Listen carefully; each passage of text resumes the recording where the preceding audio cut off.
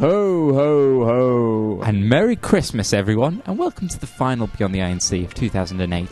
The podcasting equivalent of unwrapping a Super Nintendo on Christmas morning. For some of the younger listeners, we should explain that is an old-fashioned Xbox type thing. For the older listeners, it's one of those new game boxes the kids just love these days. Anyway, welcome to our special Christmas and New Year edition of Beyond the INC. We've been nipping at our dad's scotch all afternoon to get into the right spirit, and we think we're just about merry enough to unwrap the following goodies. We'll be paying our festive dues with a tiny roundup of the festive key news. Chris and I will be looking back at what made 2008 just so damn brilliant for the band and us, and looking ahead to 2009. And we have the final part of our little evening meet-up with Tim, which may or not include the following accent. Oh my gosh, look at that one.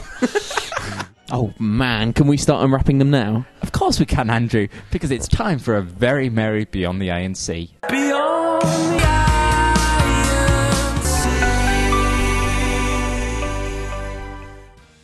A quick roundup of the Christmas headlines then. The band are pretty much done for the year now and have headed home to spend Christmas with the people they love. So that's not us.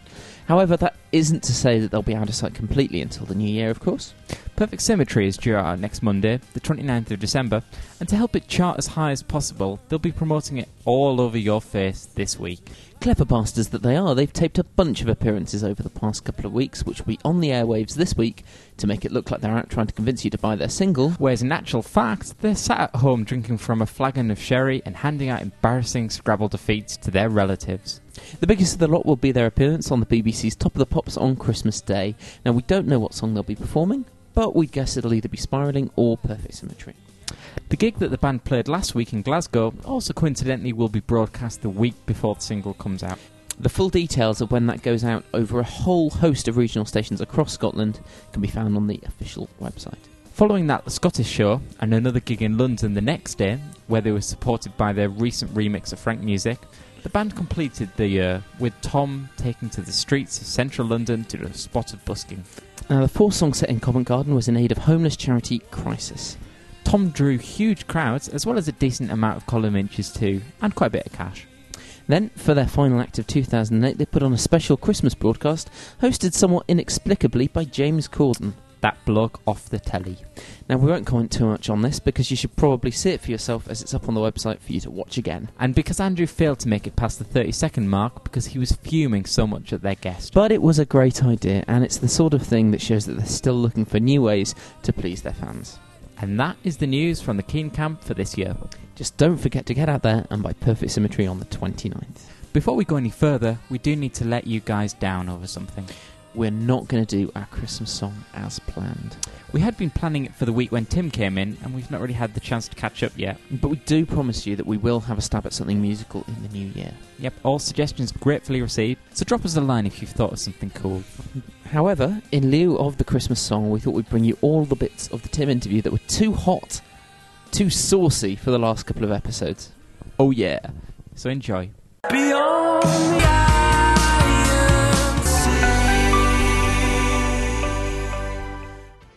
Let's keep going until Tim leaves. Chasing me down the street. Be like a hard day's night. So, let's talk about some things that accompany the album. Merchandise. How heavily are you guys involved with that sort of thing?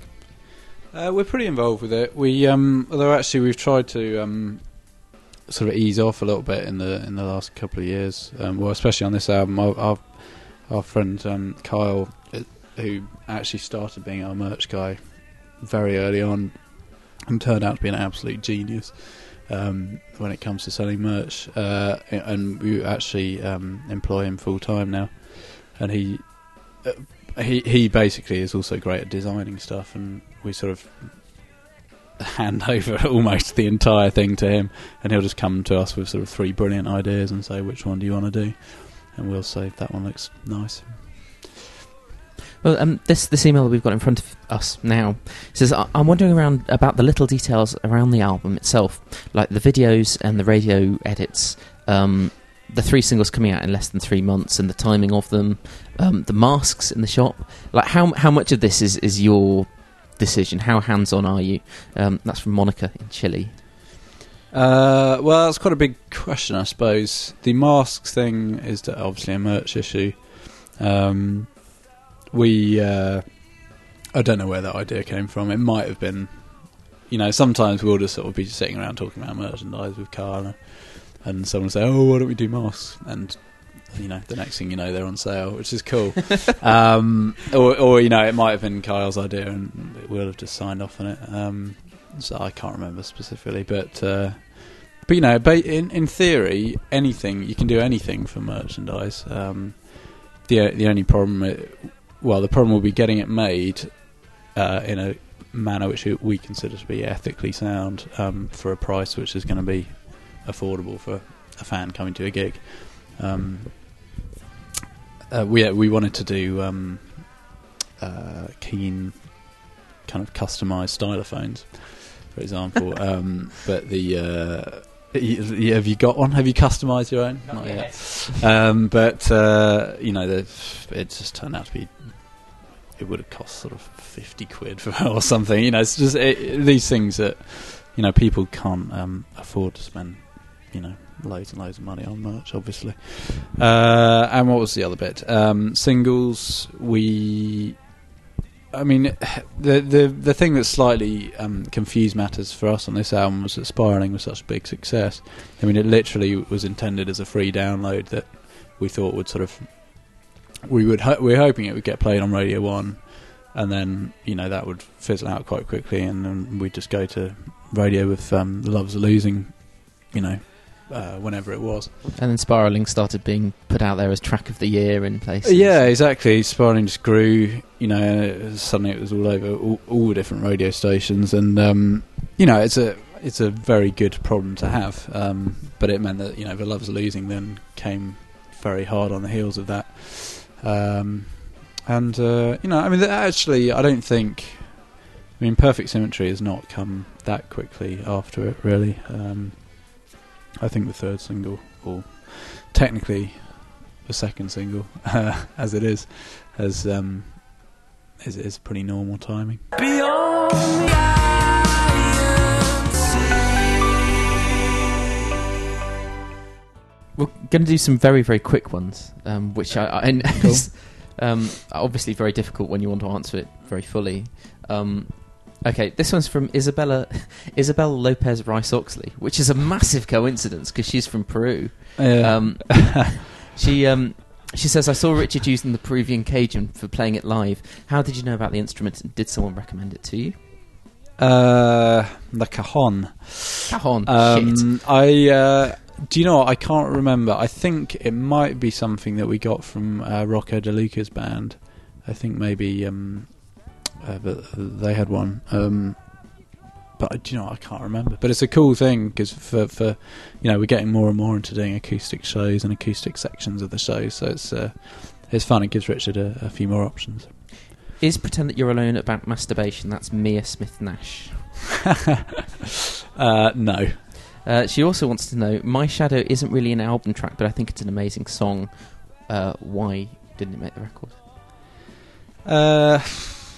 We argued about that one for a long time and felt that it didn't fit with the vibe of the rest of the record. I felt that it was too...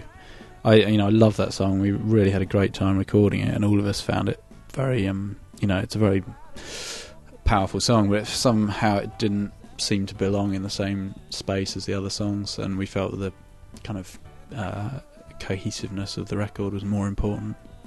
Who are the Spineless Dreamers? Are they terrorists or are they the Sunday churchgoers? That line is the bane of my life. That's from Chris Dillon. I need to say people's names because they want to hear themselves. Well, no, they're not Sunday churchgoers at all. That's not what the song is about. The song is very much about people who...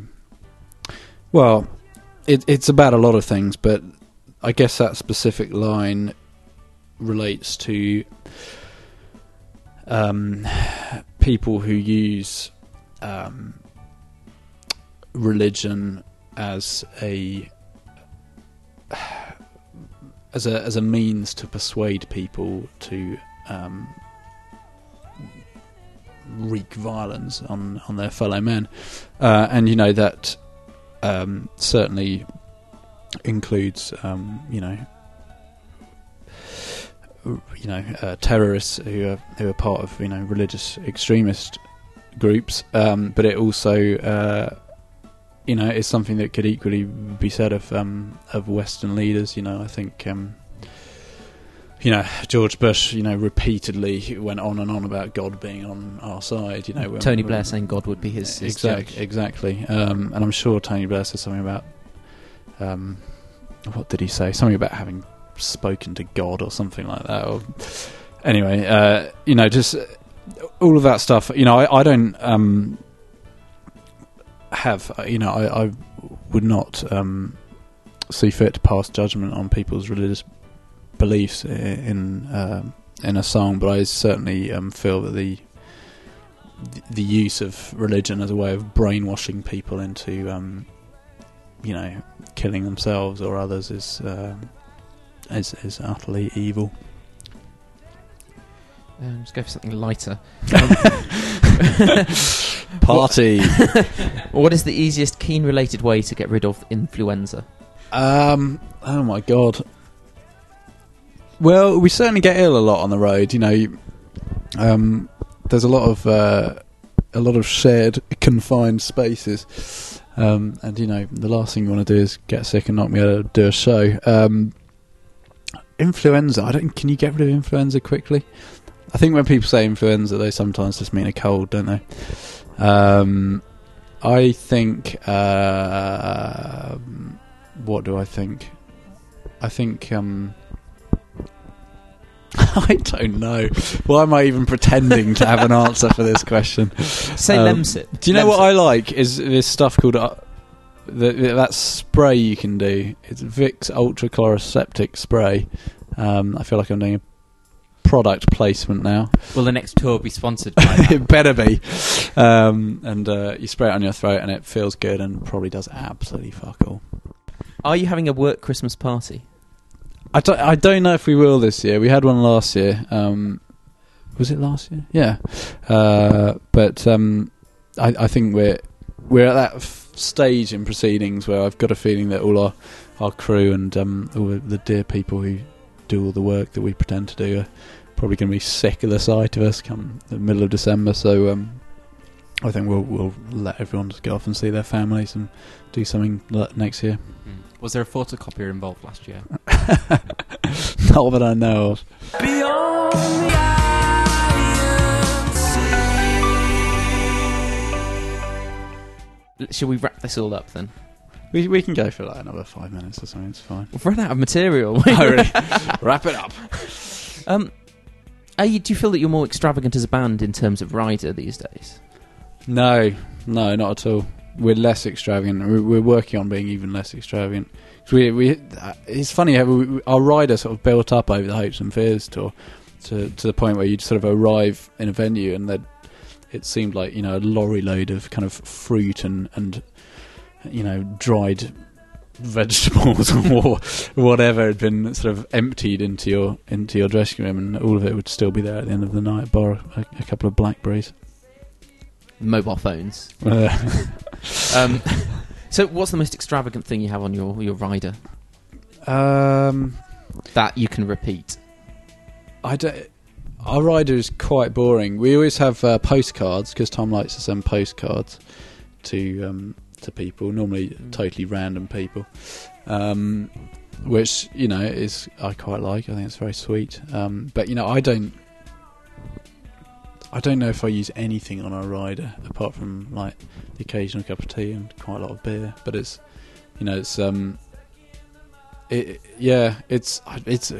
must all be a bit of a myth. I don't know if, like, I think if you actually said someone on our rider is whatever, a big bag of Coke or something, I think they'd probably just call the police. I think the days of sort of rock and roll riders may possibly be gone, but I don't know. Who knows? To be honest, I can't speak from any kind of position, but if we were putting together a rider, can you imagine writing like cocaine on a rider? I mean, it's like you'd be worried that they'd say like, no, what score drugs for you? What are you talking about? It's ridiculous. I'm sure I don't know if I can repeat this story. You might have to cut this out, but I'll tell you anyway.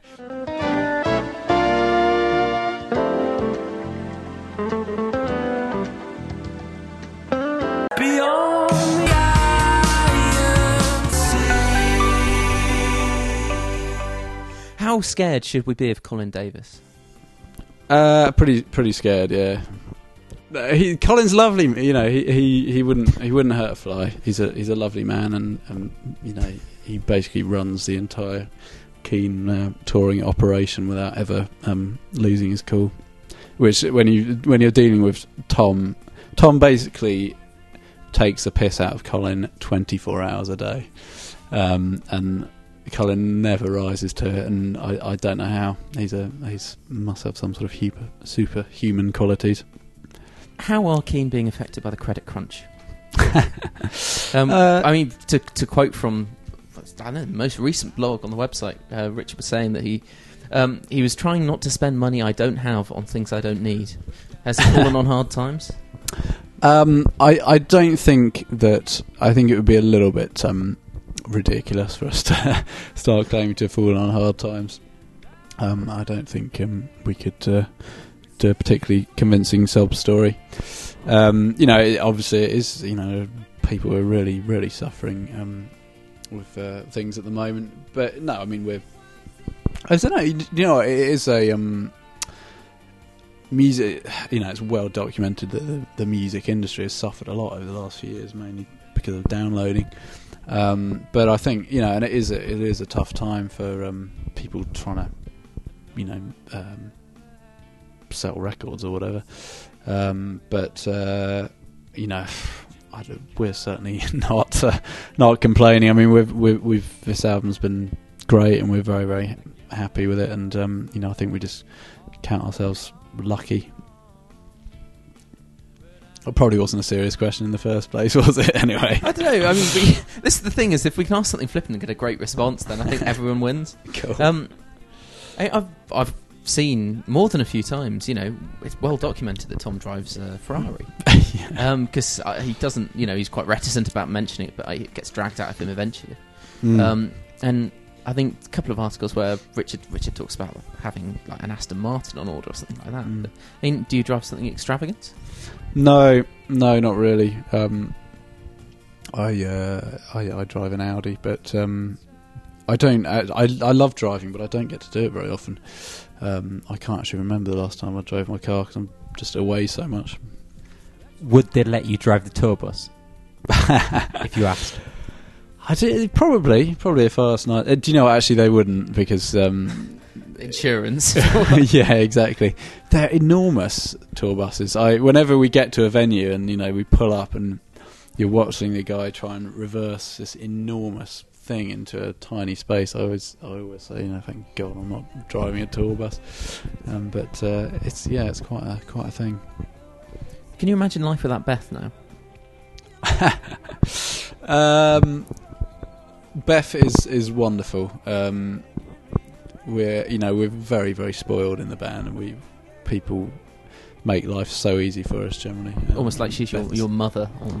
Basically, I think Beth quite often feels like she's a mother to three sort of totally useless children. Basically, you know, the sort of if you can imagine one of those kind of Channel 5 documentaries about, you know, three kids who sort of sit around playing on their, you know, Nintendo Wii all day and, I don't know, eating burgers and swearing at the neighbours or whatever. That's probably pretty much what it's like. Keen on to. That's pretty much what it's like being Beth. Well, I think we're just, you know, I often feel that we're too kind of mollycoddled in some ways, and I think all of us sort of tend to try every once in a while to return to being normal, but whenever we do it normally ends up in chaos. Tom, for example, loses his phone probably about once a fortnight. Yeah, I'm pleased to report that Tim did actually make it here on his own tonight, although he did walk past my house. Yeah. Do you know, navigation is one thing I'm very good at generally. I think I was lost in a bit of a dream world when I walked past your house. You could have been writing the next album in your head. Yeah, exactly. So that's the title track of the next album, Interviewed by Two Twats. Hardly. It could be like Stanley Road or something. But I can't mention the name of your road, otherwise you'd have hordes of fans outside. Even more. Beyond the iron sea. Are you going to produce Keen serviettes or underwear next? And that's from Candy.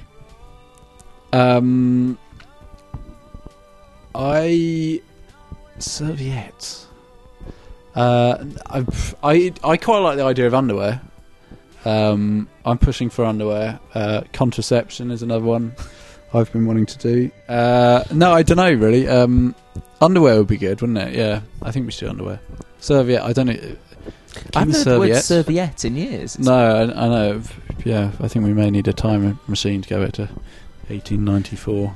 Okay, so we've also had emails from Sylvia Morin, Anderson Medina, Sylvia Morin again, Mariana Mila, Clara, Sarah Van Dusen, Danielle Arche, Pilar G, Martin McDonald, who had his chance, and and Barbara Zamorano, who didn't. Most of those didn't actually ask many questions. Oh. It was mostly they're really looking forward to going to South America. Well, good. Especially Martin. Yeah, Can't wait for you to go.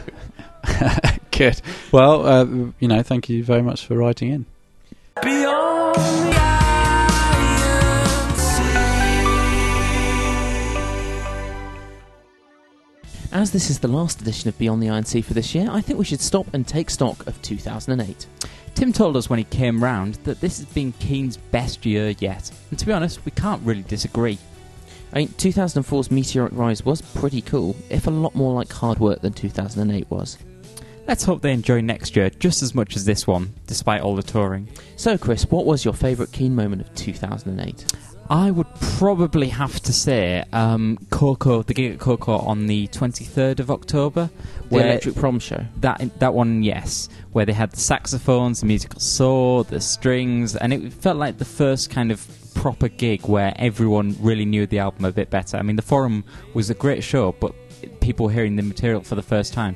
Whereas this time you're hearing people sing along to the new songs and loving it, and that was pretty cool, seeing the new album brought to life. Yeah, I thought that was fantastic. If there's an opportunity to get that out sometime, maybe DVD or an EP or something like that, then definitely I think I'd snap that up in a second.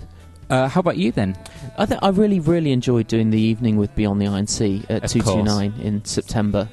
I mean, that kind of doesn't count because although we had, big crowd, the album and everything, there wasn't quite, the band weren't there, basically. So I think I'd probably take the 100 Club show because there was so much goodwill in the room. Okay. It was a great crowd and a tiny room, and it was great, really. I'll have to take your word for that one, because that was the episode where I was standing outside. It was a good episode, though, so if you want to download episode 25, go and do that. Yeah. So your least favourite moment, then? It's not really many to pick from, is there? It's been Good year. a good year. I guess the Star Academy is the sort of main criticism that people have been giving the band. Yeah, I think that's probably what I'd put down. It was more of a misstep. It wasn't necessarily something bad, but it's one of those things that you try it and it doesn't work, and you don't do it again. But I mean, we've been over that very recently. I genuinely can't really think of anything else that I would say was a bad moment, really. Excellent. Well, let's hope there's more of them to come in 2009. That's good moments. So speaking of 2009, what are you hoping for next year? Ooh, big question. I hope that as they're going out on a world arena tour, I hope that the new songs translate to the big stage, and just that we get lots more rocking shows and lots more goodies, lots more retrospective EPs would be fantastic. Yeah, I think definitely make a bit more use of the back catalogue and sort of grow a bit more in confidence on the live stage for sure. But I think if I had to say one thing that I hope happens in 2009 is that I would love to see them headline with their name in the marquee, I'd like to see them headline a proper festival, one of the traditional big festivals in England / Scotland. I think they're at the stage now where they are big enough to do it, so I'd love to see it, but maybe that'll have to wait for 2010. But we'll see. So since we've done hopes, I think we've got to do the traditional fears. We could do dreams, but I mean it's less of a contrast, is it? Yeah. So your biggest fear for 2009? Well, I think my biggest fear for 2009 is that Perfect Symmetry, the album, is going to suffer some kind of slump in sales. Whereas Hopes and Fears and Under the Iron Sea, well, to a lesser extent Under the Iron Sea, enjoyed week after week of top 10, top 20 sales, and really racked it up so that they went, platinum several times. I just kind of worry that Perfect Symmetry doesn't have something which is going to stick on the radio for weeks and weeks, and is going to be a massive, massive hit that drives the album forwards, given that Spiraling's already been and gone. And Perfect Symmetry is sort of around sort of Christmas time, I'm worried about that, I must say. Interesting. How about you? Sales don't really bother me, to be honest. The band seem confident and happy enough in the record themselves for it not to matter what anyone else thinks of it. They really have done it for themselves instead of for sales. And another thing you've got to remember is Hopes and Fears was in the top 10 for so long because people were becoming Keane fans constantly.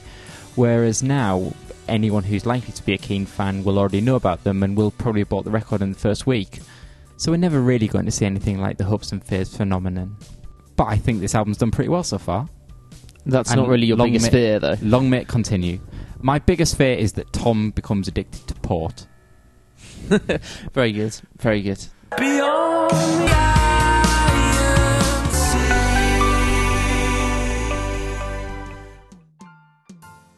So I think that's all then, Chris. We'd just like to say thank you to all of you guys for listening. We've had a blast doing the show this year. It's been ace. Genuinely, and we mean that from the bottom of our hearts, as Tom would say. Every single time we've been to a show this year and someone has come up to us and said that they've listened to us, they've enjoyed the show, it honestly, every single time it happens, it makes us feel on top of the world. I was standing in a queue once and someone stood next to me said it was okay, which, I thought was pretty good. Yeah, they're not bad at all. Okay, Yeah. I'll take okay any day of the week. Yeah, we'll try to keep making it as good as possible as long as we can. Now, please keep emailing us at mailbox@beyondtheironSea.com. As we proved with Tim's interview, we do hold on to all your emails, and if we think there's something good in there, we'll always use it in a show when the time is right. So, enjoy the festive season. And we'll see you beyond 2008.